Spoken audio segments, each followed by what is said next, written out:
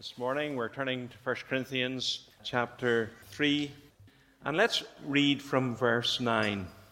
1 Corinthians chapter 3 and verse 9. For we are God's fellow workers, you are God's field, God's building. According to the grace of God given to me, like a skilled master builder, I laid a foundation and someone else is building upon it. Let each one take care how he builds upon it, for no one can lay a foundation other than that which is laid, which is Jesus Christ. Now, if anyone builds on the foundation with gold, silver, precious stones, wood, hay, straw, each one's work will become manifest, for the day will disclose it, because it will be revealed by fire, and the fire will test what sort of work each one has done. If the work that anyone has built on the foundation survives, he will receive a reward. If anyone's work is burnt up, he will suffer loss, and though he himself will be saved, but only as passing through fire.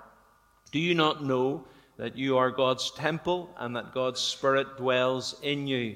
If anyone destroys God's temple, God will destroy him, for God's temple is holy, and you are that temple.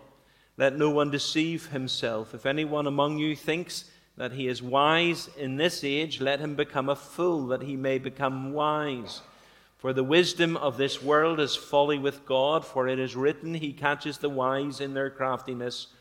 And again, the Lord knows the thoughts of the wise, that they are futile. So let no one boast in men, for all things are yours, whether Paul or Apollos or Cephas, or the world or life or death, or the present or the future, all are yours, and you are Christ's, and Christ is God's. Amen. And we know God will bless the reading of His own word. Well, this morning we're continuing our study in the book of 1 Corinthians, and Paul, you will notice, describes the church as a building. He has been describing the church in terms of a field, and the farmer scattering the seed.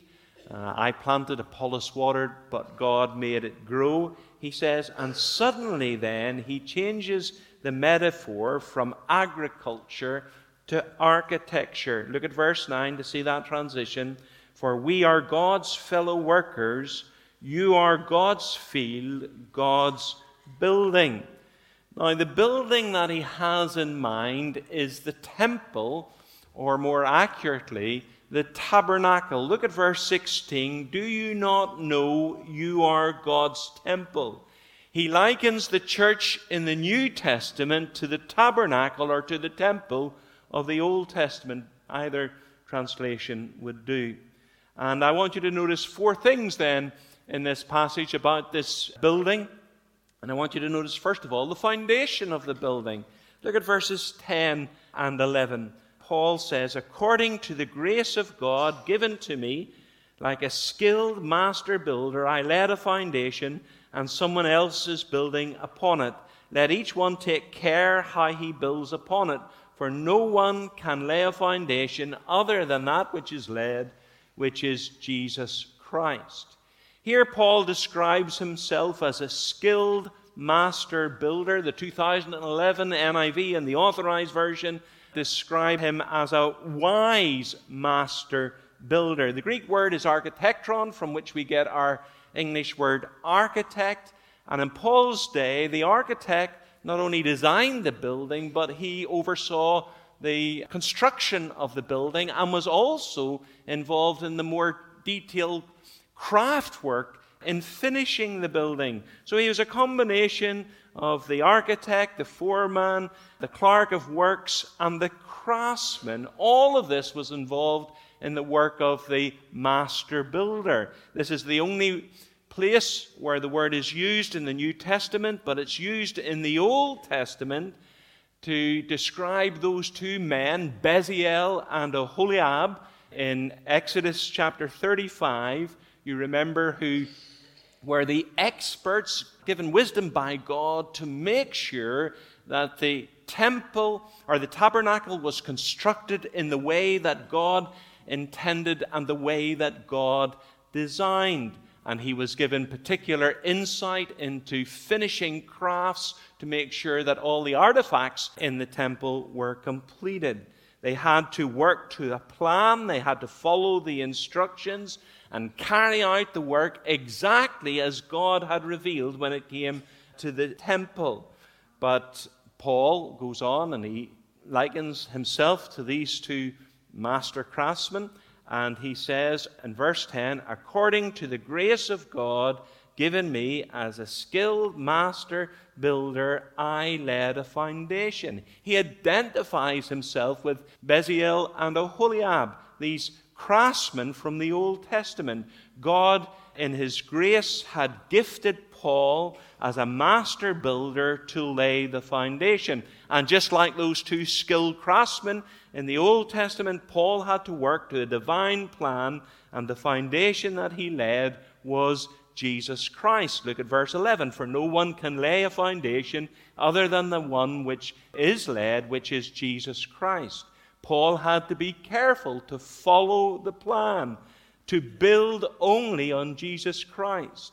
If the foundation, he realized, wasn't right, nothing else would be right. The foundation determined the size, the shape, and the stability of the building. And Paul says, when I laid that foundation that I laid was Jesus Christ. Jesus Christ. In all that he taught, in all that he said, in all that he revealed, in all that he accomplished through his work, that was the foundation that he laid. That was the gospel foundation that he laid. That Christ Jesus came into the world to save sinners. You remember back in chapter 2 and verse 2, he said, for I decided to know nothing among you except Jesus Christ and him crucified. That was the foundation that he laid for the Corinthian church. That every true church has a gospel foundation. It's to be based upon Christ and his work.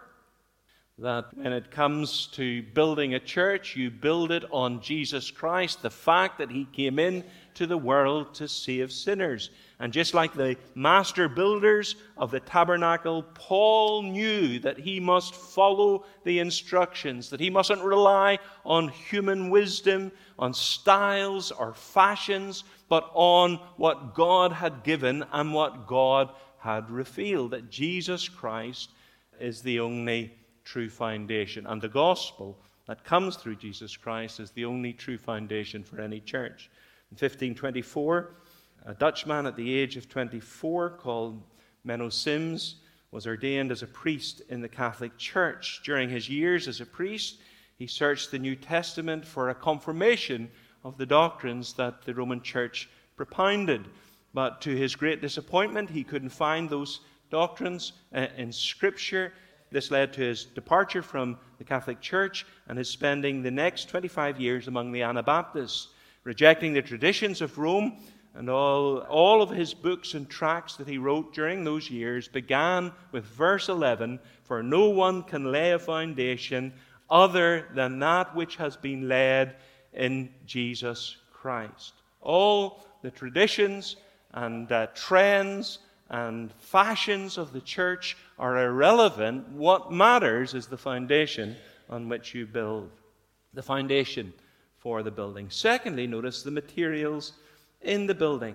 Although Paul laid the foundation in Corinth, he acknowledges that others are building upon that foundation, and he warns his successors that they need to be very careful how they build. Look at verse 10 again. According to the grace of God given to me like a skilled master builder, I laid a foundation, and someone else is building upon it. Let each one take care how he builds upon it.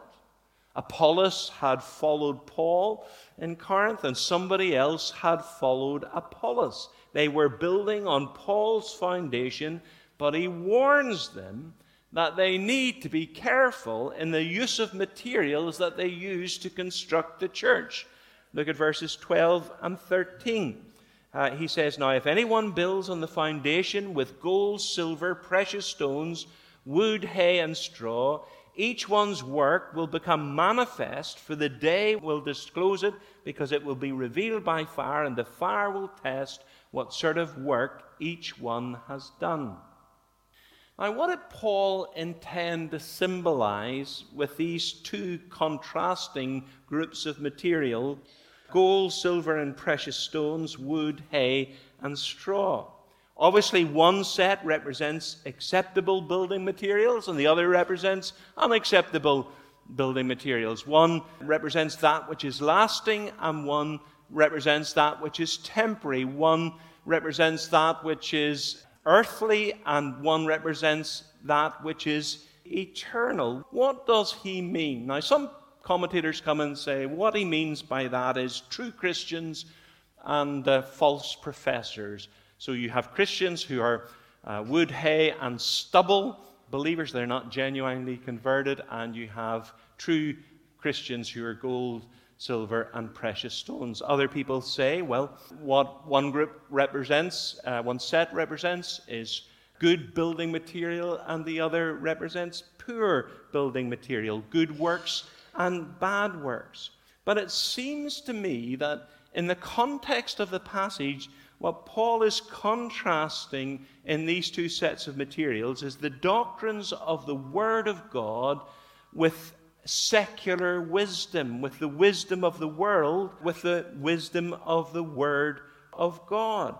If you just turn back with me to Proverbs chapter 3, Proverbs chapter 3, also in Proverbs chapter 8, but Proverbs chapter 3 and verse 13, we read these words, "Blessed is the one who finds wisdom and the one who gets understanding, for the gain from her is better than grain from silver, and her profit better than gold. She is more precious than jewels, and nothing you desire can compare with her."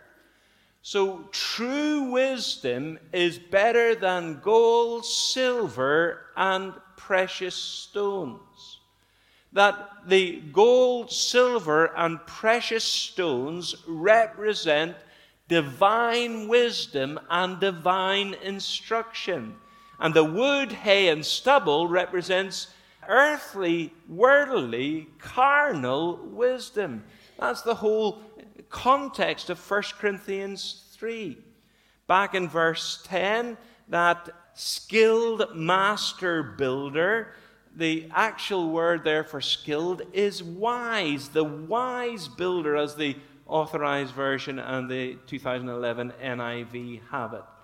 Look at verses 18 to 20. "Let no one deceive himself. If anyone among you thinks he is wise in this age, let him become a fool, that he may become wise. For the wisdom of this world is folly with God, for it is written, He catches the wise in their craftiness. And again, the Lord knows the thoughts of the wise, that they are futile." So Paul says, don't build your church on worldly wisdom.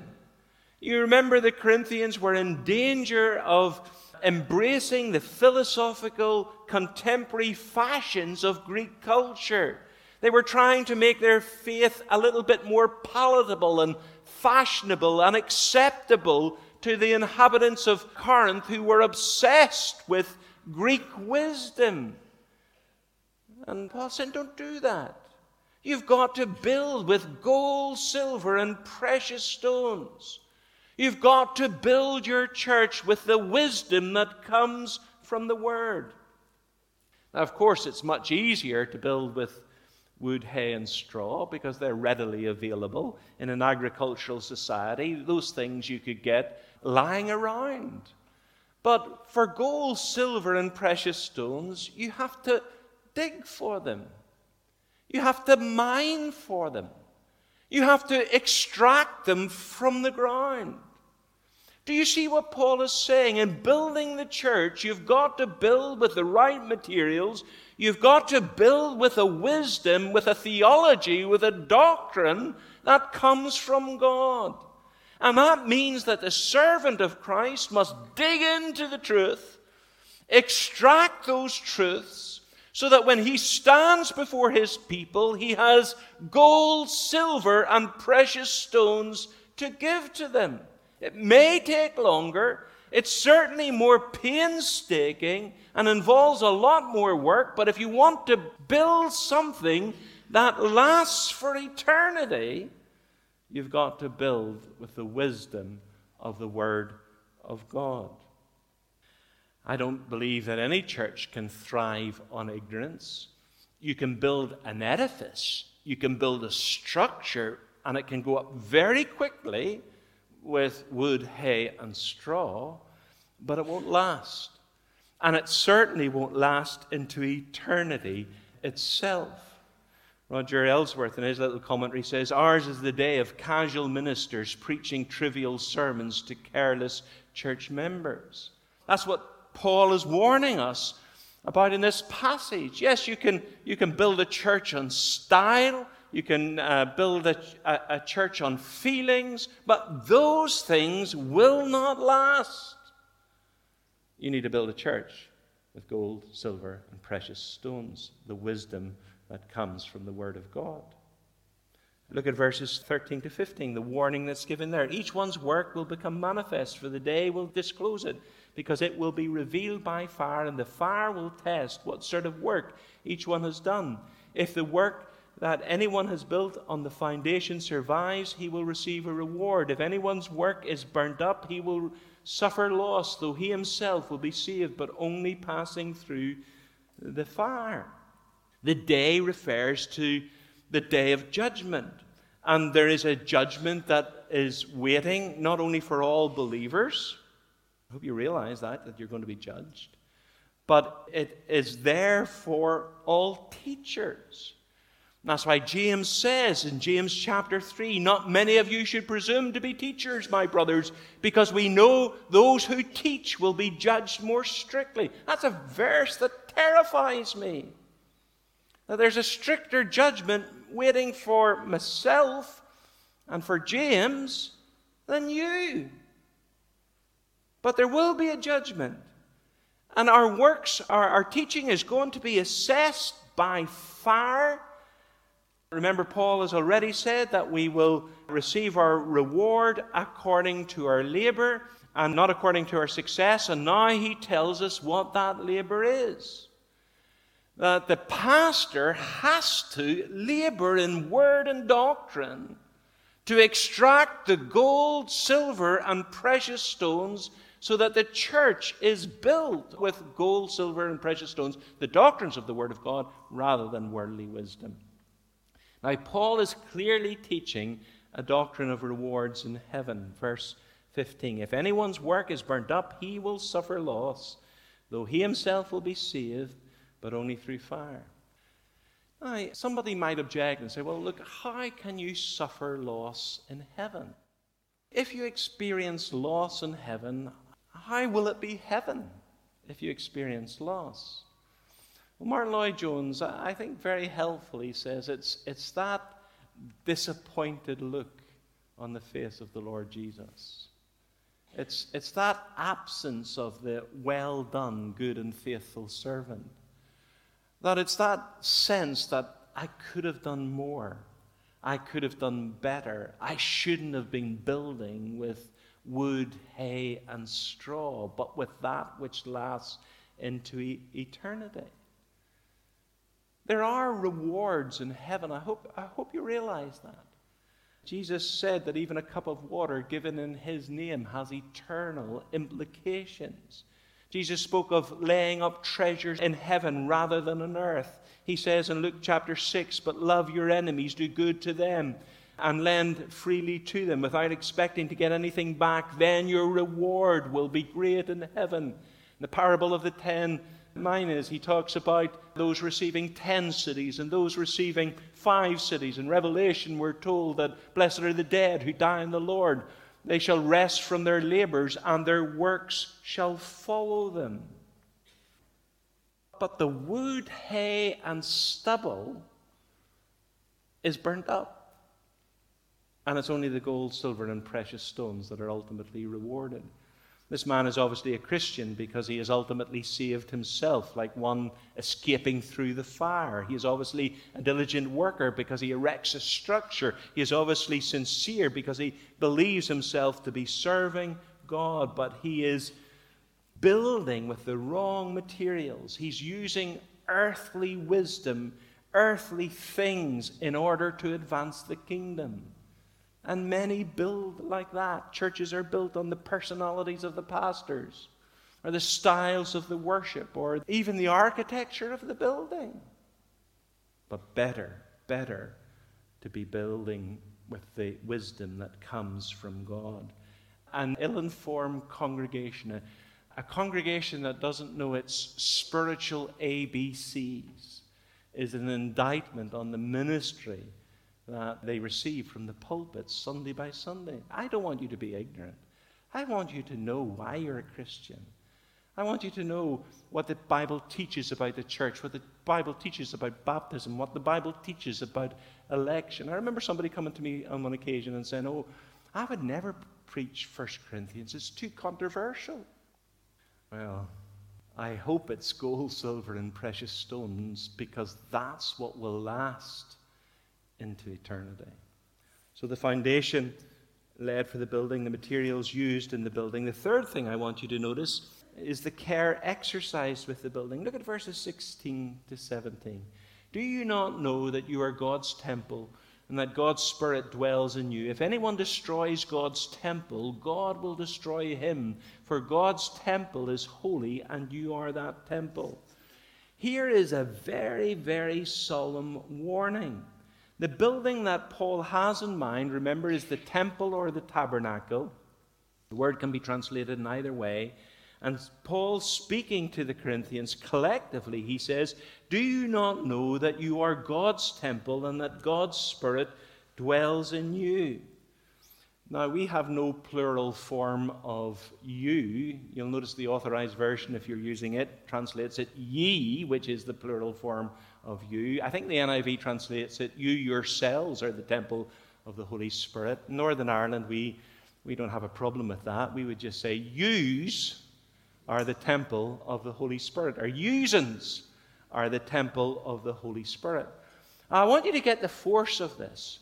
That when, Paul says, that when you assemble together as a church, you become the temple of God, the dwelling place of God. To change the metaphor slightly, that we are all living stones and we come together to form the temple of God.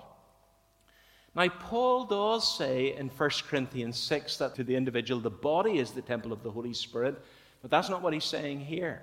He's saying collectively the church is the temple of the Holy Spirit. That the Holy Spirit is present in the church when the church meets together.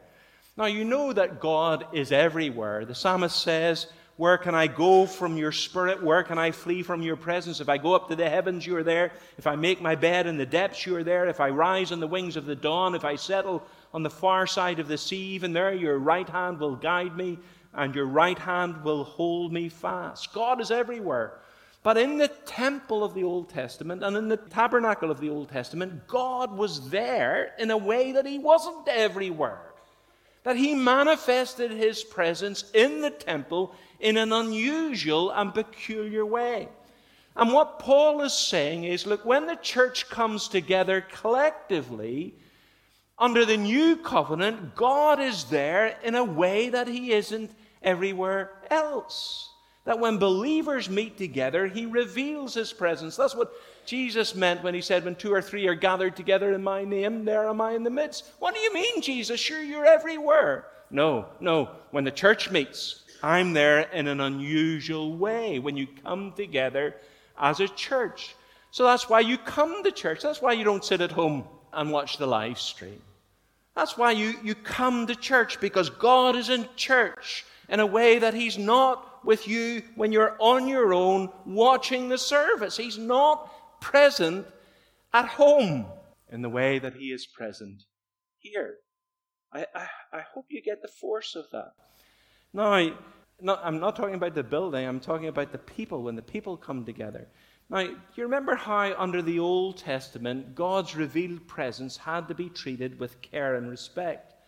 In Leviticus 15, verse 31, the death penalty was stipulated for anyone who defiled God's dwelling place. Do you remember how in 2 Samuel they were moving the Ark of the Covenant, and a man thought that the carriers of the Ark stumbled, and he put his hand out to steady the Ark, and God struck him dead for that irreverent act. You see, the place of God's revealed presence must be treated with reverence and respect. Now, that's the sentiment that Paul picks up in 1 Corinthians 3. Look at verse 17. If anyone, listen to this warning, if anyone destroys God's temple, God will destroy him. For God's temple is holy, and you are that temple. The same warnings that were applied around the temple and the tabernacle of the Old Testament apply to the church in the New. And in days when the church is treated with indifference at best and contempt at worst, Christians need to rediscover this teaching. Paul says, if you destroy God's church, listen to this, God will destroy you. You treat the church in a shabby, irreverent, contemptuous way, and you call down God's judgment on your head. People say, oh, God wouldn't do that in the New Testament. He's a God of kindness. He's a God of mercy. He's a God of love. Would he not? Do you remember in 1 Corinthians 11, we'll come on to this passage, there were people who weren't discerning the body of the Lord, and that doesn't mean to say that they didn't have some mystical appreciation of the body of Christ and the bread. It means that they were fighting and arguing with one another. And Paul says, listen to these words, this is why some of you are sick and why some have fallen asleep. God killed them because they didn't discern the body of the Lord. That's how serious it is. Anyone who destroys God's temple, God will destroy him. You mess about with the church, and God will mess about with you. That's the bottom line. The problem in Corinth was that they weren't discerning the body of the Lord. There was divisions, and God killed them. And all I'm saying is, be very careful. Be very careful what you say about the church. I hear members of our church speaking about that church. It's not that church. It's your church. In fact, you are the church. You are the church. You are the body of Christ in this place. Some people come and go and take all the privileges and take none of the responsibilities. Some people treat the church like a club that you can either join or opt out of. Some people have hatred and bitterness in their hearts to their fellow church members when they come to the table. I tell you, I would rather play with forked lightning than treat the table of the Lord in that way. Others, by their irregularity and lack of commitment, treat it shabbily. Now, what I'm saying to you is, and I hope I'm not overstating this, this is what the Bible says. Anyone who destroys God's temple, God will destroy him. Listen to that warning. We have got to take care when it comes to the church of Jesus Christ. Don't mess about with the church. The foundation of the building, the materials used in the building, the care exercised with the building, the tools employed for the building. Look at verses 21 to 23. So let no one boast in men, for all things are yours, whether Paul or Apollos or Cephas, or the world or life or death, or the present or the future, all are yours. And you are Christ's, and Christ is God's.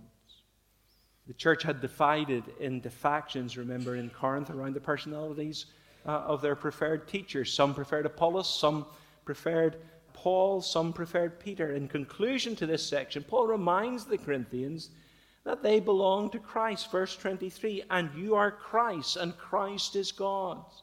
And in Christ they have been given, Paul, Apollos, and Cephas. God has given you all these teachers. Take the good from all of them. benefit from all of them. If one is better at one area than another, play to his strength and let him take on that area. If one is better at another area, let him take that area.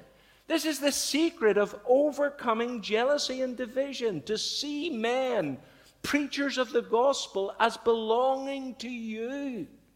That God has given them to you. They are God's gifts to you. How prone we are to put men on pedestals and elevate one over another. Paul says, all things are yours. These teachers are gifts from the ascended Christ to his church. It was he who gave some to be apostles, some to be prophets, some to be evangelists, and some to be pastors and teachers, that the work of Christ might be built up. True leaders have been given to you by God for you to benefit from. We all are different gifts, but God has given us to one another to work for his glory in this place and the extension of his kingdom. Those are the tools that are employed in the building. The foundation laid for the building, it's Christ. It's the gospel of Christ. It's Christ's life and ministry. It's Christ crucified, as he says back in 1 Corinthians 2, verse 2. It's Christ crucified. That's the foundation. We can't depart from that foundation. If we want to be a true church, a gospel church, that's the foundation that we build on. The materials used for the building, gold, silver, and precious stones. Yes, you have to mine for them. You have to dig for them. You have to bring them out of the Word of God. But those are the things that will last into eternity. The care exercised with the building. The church is the temple of God. And we must be very careful how we treat the place of his revealed presence and the tools employed for the building. All things are yours. Amen.